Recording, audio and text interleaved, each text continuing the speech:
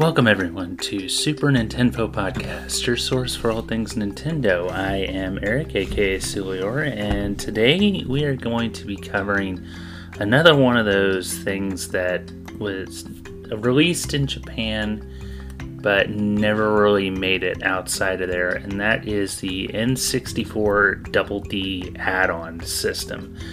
But before we get to that, we do have a little bit of news. So there was an indie showcase fairly recently with the Nintendo. There was a Nintendo Direct that did have some indie games that were highlighted. So I'm going to, you could probably find the show, the video for that on YouTube. So just check that out. There is another rumor about a Nintendo Switch, a new version of the Nintendo Switch. I don't know where these people get their information, but there is an article that I found about this. So let me get into this article real quick here, and we'll discuss it, at least what they're saying. Yes, Yoda, I hear you. So this is a Tom's Guide article, and they're saying that the new Nintendo Switch could be coming in 2024. So this apparently was a data mine or something like that by Piers Harding Rolls of Ampere Analysts. So this was flagged by Video Games Chronicle, and they're saying a new next generation console could be ready in a couple years' time. So whether this is a Nintendo Switch 2 or another model of it, who knows. I don't put too much stock into these. Everybody was going on for how long about a Switch Pro. Hell, people are still going on about a Switch Pro, about how it's coming. It's coming, be ready, and where? But, I mean, that's just me. Call me a skeptic, but that's, what, I guess, I don't really believe that sort of thing unless there is hard evidence, and I've never seen that. So anyway, like I said, that's just me. So on the other side of this, apparently the 3DS and Wii U eShops are on their way out, and the beginnings of this is happening as we speak. So starting May 23rd, the first stages of this shutdown are starting, and basically they're making it to where you can't add any more money to your virtual wallet, which is really sad. I had a 3DS for a long time, and I miss it. I unfortunately don't have it anymore. But the Wii U, I understand. 3DS, not so much, because, it's still a viable system. The Wii U, yes, it is too, I guess, to an extent.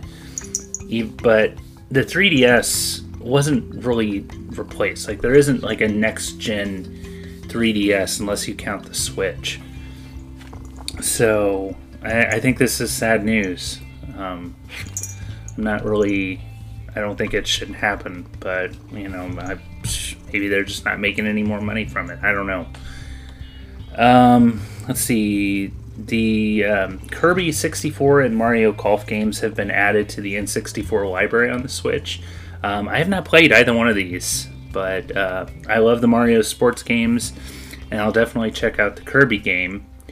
So that's good news. They're still adding more and more to that, making it more and more valuable.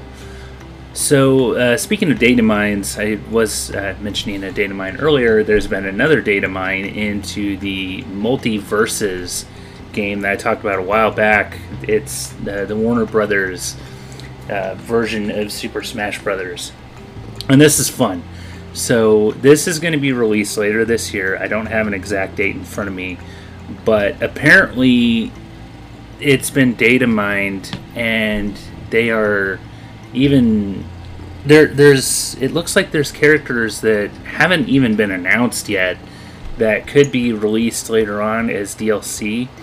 This is like characters like Rick from Rick and Morty, characters from let's see, what do we got here? Marvin the Martian. We've got Legolas from Lord of the Rings.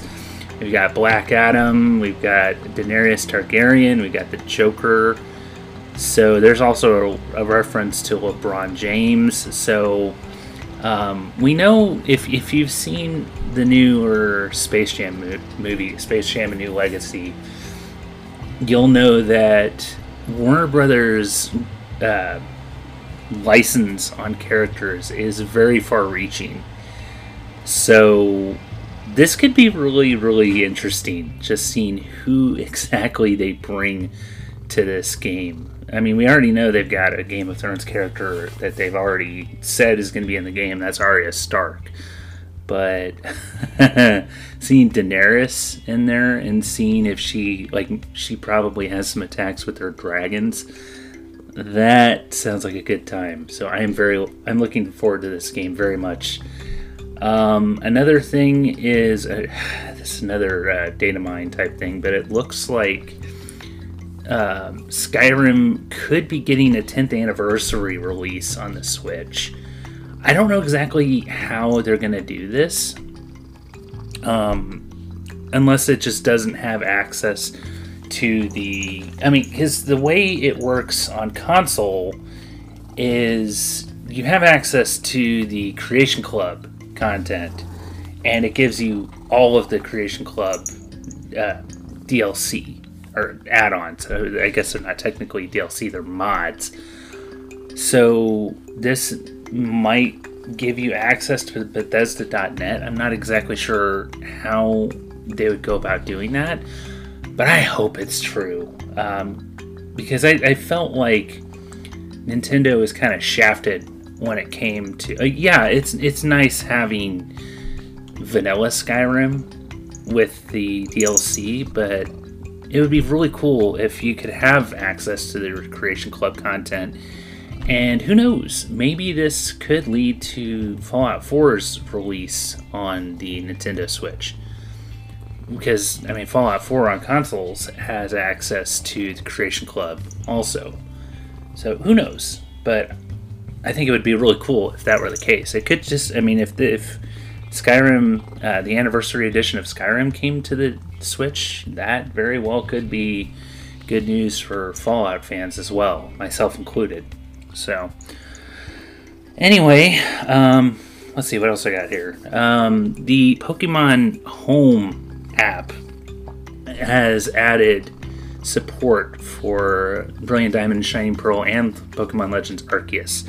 The last episode I said it looked like that was on the way. That was in fact the case, and I have already taken advantage of this, so I'll talk about that when I get into my gameplay. But as I mentioned earlier, it looked like you were going to get the starters for both of those games, but there was a little bit of a hiccup.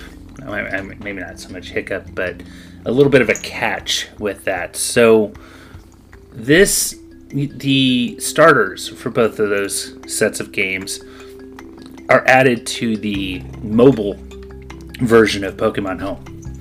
So it didn't directly add it to the Switch version of Pokemon Home, but it added it to the mobile version. So you have to have the mobile version of Pokemon Home, and you get them as gifts. Now, link that to your Nintendo account, and they show up on the Switch version, and you can add them to those games. So, yeah, I added, both of those sets of starters, I added those to their respective games. I understand that they're probably getting people to try the mobile version also, but I find the mobile version of it a little lacking. The only reason why you would really want the mobile version of Pokemon Home is to connect it to Pokemon Go. However, with Pokemon Go, you can't add Pokemon from Pokemon Home to Pokemon Go. You can only send Pokemon from Pokemon Go to the mobile version of Home. That kind of sucks because the Pokemon Go, like, certain Pokemon that you find in the wild on Pokemon Go are region locked. So with me being in North America, I can't find Mr. Mime along with some other games, or some other Pokemon, but that's just one example. So how am I supposed to get Mr. Mime in Pokemon Go unless I travel out of the country to, say, UK, Australia, somewhere like that, Europe, somewhere like France or something like that? I have no way. I'm not going to just pick up and make a trip to France or, Australia or somewhere like that just to catch a freaking Mr. Mime. So why not allow people to have access to, have the ability to send a Pokemon to Pokemon Go in Pokemon Home? I know there's probably more to this than I know. So they probably, that would be something that Niantic would probably have to incorporate into the game, but it's just kind of frustrating because, I understand they want people to travel. They want people to go see places they wouldn't normally go find. But it just kind of handicaps the mobile version of Pokemon Home. That's the only reason why I would want the mobile version of Pokemon Home, and I can't do that. So I don't know. Yeah, like I said, it just the fact that Pokemon Home, you get those Pokemon as mystery gifts specifically in the mobile version of Pokemon Home, is probably just trying to make people try and use it a little bit, but I deleted it. There's no point in me having it for any other reason. Anyway, sorry to go on a little bit of a rant there, but it is what it is. Unfortunately, KDB is busy right now. He wasn't able to send me anything in this episode. Hopefully, we can hear from him in the next episode. So let's go ahead and get into my gameplay. So as I kind of mentioned earlier, I did play Brilliant Diamond. I finished that. Well, I guess I should say finish, but I beat the Pokemon League in Brilliant Diamond. So I had a really good Venusaur in Pokemon Home. So I used that and did really, really well. It was the second Elite Four member, I think her name is Bertha, that had all ground types. So unfortunately, I chose Piplup as my starter. I'd recommend probably getting Turtwig. If I were to make that choice again, with Turtwig being a grass type. So with me choosing Piplup, Piplup was also part ice type, which was vulnerable to ground attacks. And if you choose, is it Mankey? Not Mankey. Chimchar. I'm sorry. Chimchar turns into a fire fighting type, which of course is also vulnerable to ground type attacks like Earthquake. So, like I said, I recommend, if I were to go back and start over again, I would probably choose Turtwig.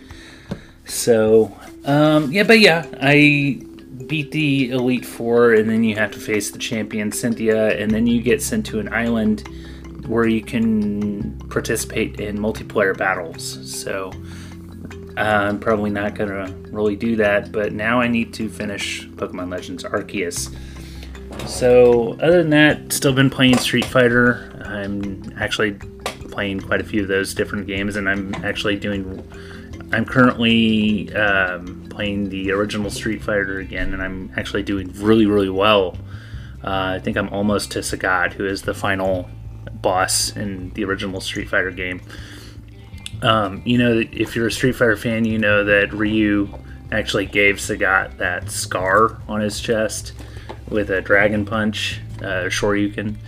And this, according to the story of the Street Fighter games, this first game is where that happened. So, yeah. Anyway, that's really about it as far as news and gameplay. So let's get into what we're here for today, and that is the N64DD add-on system. So,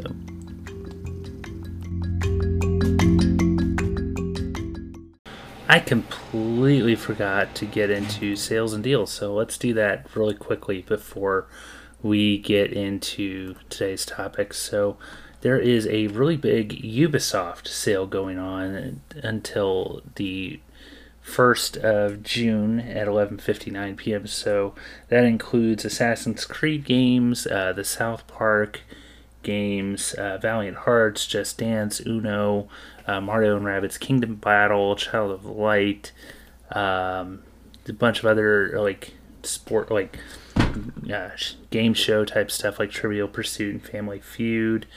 There's a fishing game, Monopoly, Starlink, Battle for Atlas, Jeopardy, a bunch of Assassin's Creed games, and Scott Pilgrim. We've got Immortals Phoenix Rising. So let's see what else we got here. There is a Annapurna sale. I'm not sure exactly if I pronounced that right or not, but that's games like Telling Lies, which I recommend. I've played that. I Am Dead, that sounds ominous. Gone Home, Ashen, Florence, Donut Country, Kentucky Route Zero, Goroga, I think is how you pronounce that. And also there is a sale going on the Subnautica games until 5/26 at 11:59. So if they are apparently turning 1 year old on the Switch, so celebrate the 1 year anniversary of the release of these two with a special promotional price. So both of those games are half off right now. So they are $15 as opposed to $30. So Subnautica and Subnautica Below Zero, both of those I would recommend. They're not necessarily my type of game. I've tried, but it's hard for me to get into those. But I know people who swear by those games. So the Annapurna sale goes on through the 30th. I'm sorry, I forgot to mention that earlier. Anyway, that is it. So I apologize. I forgot to do this segment, but I wanted to get it in. So, all right, let's talk about what we are here for today, and that is the N64DD.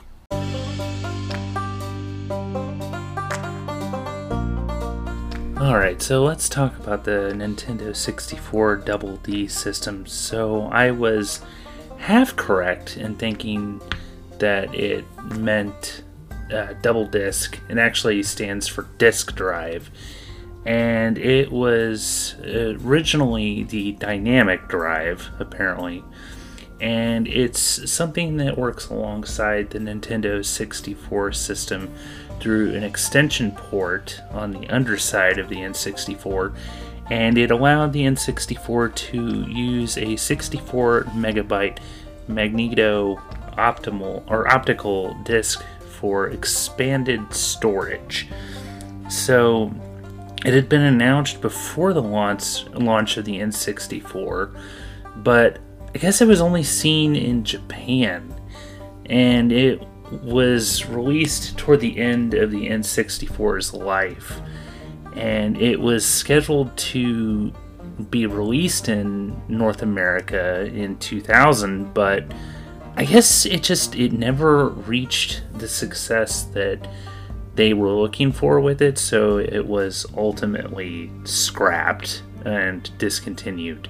So it was announced as far back as 1995 at the Nintendo Shoshinkai game show event, which is now called Nintendo World. And one of the games that was featured was Creator, which was a music and animation program by Software Creations, which apparently is a company name. That's kind of generic sounding, but you know, what can you do? So the same people apparently made Sound Tool for the Nintendo Ultra 64 development kit.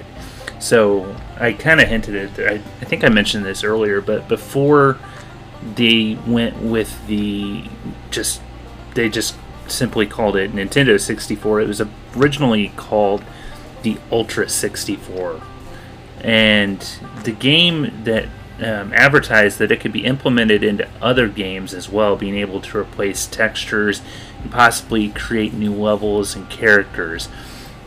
So this, to me, kind of sounds like what the Sega CD or Sega 32X was for the Genesis. Basically, it's a way to kind of give the system a little oomph, you know, a little extra firepower, if you will. So, let's see. There was no playable creator available at the Shoshinkai 1995. At E3 in 1997, Shigeru Miyamoto speculated the first games to be released for the system would be Sim City 64, Mario Artist, Pocket Monsters, which we know wasn't released on a main console until the Switch, but apparently it was originally going to be on the Nintendo 64, which is really interesting. Also Earthbound 64, which we know never really saw the light of day, but the 64DD was delayed until December 1st, 1999.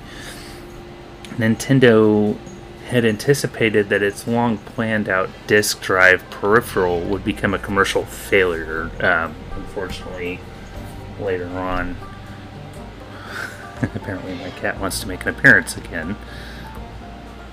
I guess I should clarify something. When I was referring to Pokemon not having a main console game until the Switch, I meant the main generational games. I know they did have peripheral games on consoles as far back as the N64, like Pokemon Snap, Pokemon Stadium, Pokemon Coliseum, things like that. Yeah, I meant like the mainline games. So that's kind of what I assumed that this article was referring to when it just said Pocket Monsters. I was assuming that it meant like kind of a main console version of their games. Who knows? I don't really know what what Shigeru Miyamoto meant when he made that comment. So let's talk about what exactly this is. So the 64DD was a 32-bit coprocessor, and it helped it read magnetic optical discs and to transfer the data to the main console. So it was intended to be Nintendo's answer to the cheaper to produce CDs that were used for the Sony PlayStation. So Sony's CD storage could approximately hold 650 megabytes of information. So this is the PS1. Of course, the later incarnations would be bigger. So compared to 650 megabytes compared to Nintendo 64's 4 to 64 megabit cartridges. So the 64DD also had a built-in memory expansion pack like the accessory for a controller. So the new medium for the 64DD was rewritable and had a storage capacity of 64 megabytes. The games on the normal N64 cartridge could hook up with the DD's expansions for extra levels, mini games, even saving personal data. So you didn't have to have, the N64 had the save things that you plugged into the bottom of the controller. So this had the ability to store it directly, as opposed to having, save cartridges, save cards. So the drive kind of works similarly to a zip drive, and it has enhanced audio library for games. So that was another thing. N64 didn't have digital, digital information like the PlayStation did with the discs. So the main N64 deck uses RCP and NEC VR4300 to process its data from the top of the cartridge slot to the I/O devices. To hook up the N64DD, it needed an extra 4 megabytes of RAM and for a total of 8. Like nearly all disc-based consoles, the 64DD could boot up without a cartridge on the top of the deck because it had a boot menu. Kind of like how if you pop the PlayStation open and it has and I think the original Xbox had this too, where you don't have to insert a disc for there to be a menu when you turn the console on. Also, the 64DD had its own development kit that worked in conjunction with the N64 development kit. So, some other things that this had, it also included a modem for connecting to the network. So, I did the episode on the Super Nintendo broadcast satellite system. Well, there also was a system like that for the N64DD. It was called RandNet. So, yeah, the Super Nintendo had Satellaview. This was the N64 version of that, and it launched in December of 1999 and was also known as LandNet. The service allowed gamers to compete against each other in online play. So this was probably the first time Nintendo had any type of online play or online multiplayer. So there were some unreleased games that they could play on this. They could surf the internet, listen to music. So the RandNet starter kit came packaged with the 64DD machines, and it included everything they needed to access the service. And there was a subscription service, which was 2,500 yen per month, which was equivalent to about $27.97 in US dollars. Give me 1 second. I could find out what that is in euros or pounds. So that was 21.61. Of course, that was in today's US dollar, or in British pounds. I'm not sure what that would be back in 1999. But regardless, that is what it would be in today's pounds, 21.61. So this had a modem. So the Nexus developed a software modem that was housed on a special cartridge that plugs into the N64 slot. So this had a port plug and also included a modular cable which connects to the network. So it also had a 4 megabyte expansion pack. I think I mentioned that earlier. So the expansion pack was also later bundled with Donkey Kong 64 worldwide, but it was also, you could also buy it separately. So there was also a writable 64 megabyte disk drive, which made network use and data saving possible. And then it also had the RandNet. So there were actually 9 games that were made specifically for this. There was an F-Zero X expansion kit. There's Japan Pro Golf Tour 64. There's Doshin the Night, and there was also a sequel, Doshin the Night Rescue from the Front by the Toddlers That Tinkle at the Large Meeting Hall. What the hell is that? Doshin Night Rescue the Front by the Toddlers That Tinkle at the Large Meeting Hall. I need to look this game up, because that can't be real. There's also some Mario Artist games. There were, let's see, 4 of those. There was a Communication Kit, Paint Studio, Polygon Studio, and Talent Studio. And then, of course, as Mr. Miyamoto predicted, SimCity 64 was released for this. There was also a list of games that they had proposed that never made it. Or, I guess, didn't actually come to play. There was Final Fantasy. Apparently, they had proposed Final Fantasy VII for this, but of course that became a PlayStation game. Dragon Warrior 7, which of course also ended up on the PlayStation. Banjo-Kazooie 2, released as Banjo-Tooie. So I guess a lot of these games, some games never saw the light of day, but there were games that they had developed for this or proposed to be on this, but I guess it just never happened. There was Mother 3, which was going to be Earthbound 64, but that ended up on the Game Boy Advance. There was Pokemon 64. So there was going to be a 64-bit mainline Pokemon game that never saw the light of day. Pokemon Stadium and Pokemon Stadium 2 were going to be a part of this. Of course, they ended up just being on the N64. Resident Evil 0 was later on the GameCube. Super Mario 64 2, also a Super Mario RPG 2. Those never saw the light of day. Let's see, Ultra Donkey Kong, which was released as Donkey Kong 64. There is an Master Quest for Legend of Zelda: Ocarina of Time. Zelda Gaiden, which became Majora's Mask. So yeah, it's really interesting looking at this list and just seeing what could have been.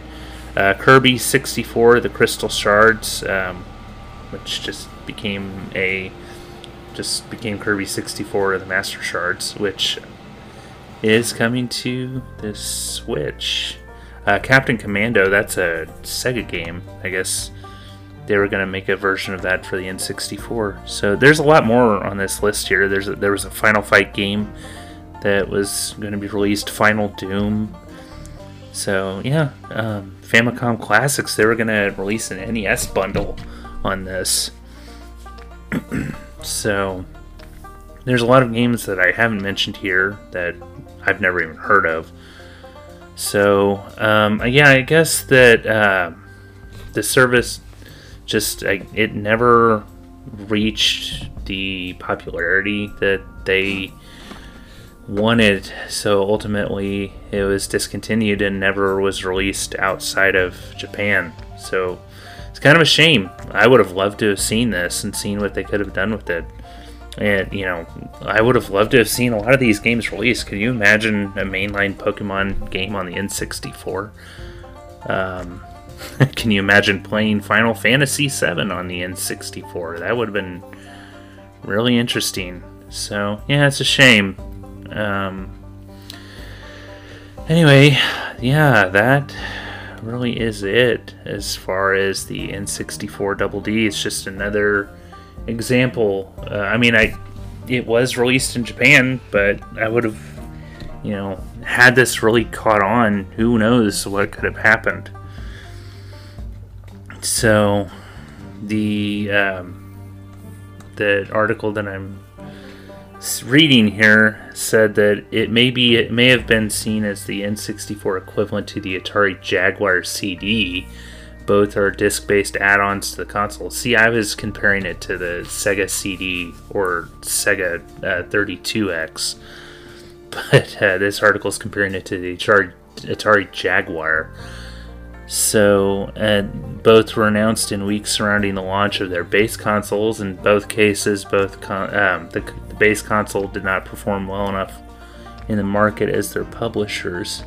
I don't think that's quite true. I think the N64 console did perform as well as their publishers in the market had hoped. So it didn't perform as well as it had hoped.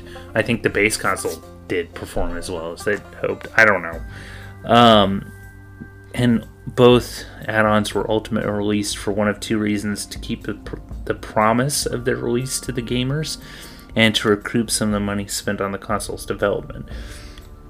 Because of this, both consoles were released in limited numbers with little marketing, made available only in the publisher's home country. So, I mean, I guess the comparison could be made. I know very little about the Atari Jaguar, other than the Angry Video Game Nerd video on it. So, both consoles were released with an unusually high amount of pack-in material. So, yeah, just so you can connect to the internet with it, I guess. The concept of downloading information was earlier seen in the Famicom modem. So, even the Famicom had... I guess Anyway, that really is it as far as this episode goes. I'd like to thank the Hive, as always, for sponsoring this podcast. If you'd like to get a hold of me, you can find the show at NintendoP, and you can find my personal page at engold08. So you can also find KDB, his handles, in the show notes. So anyway, that is it. So as always, stay tuned for more Nintendo.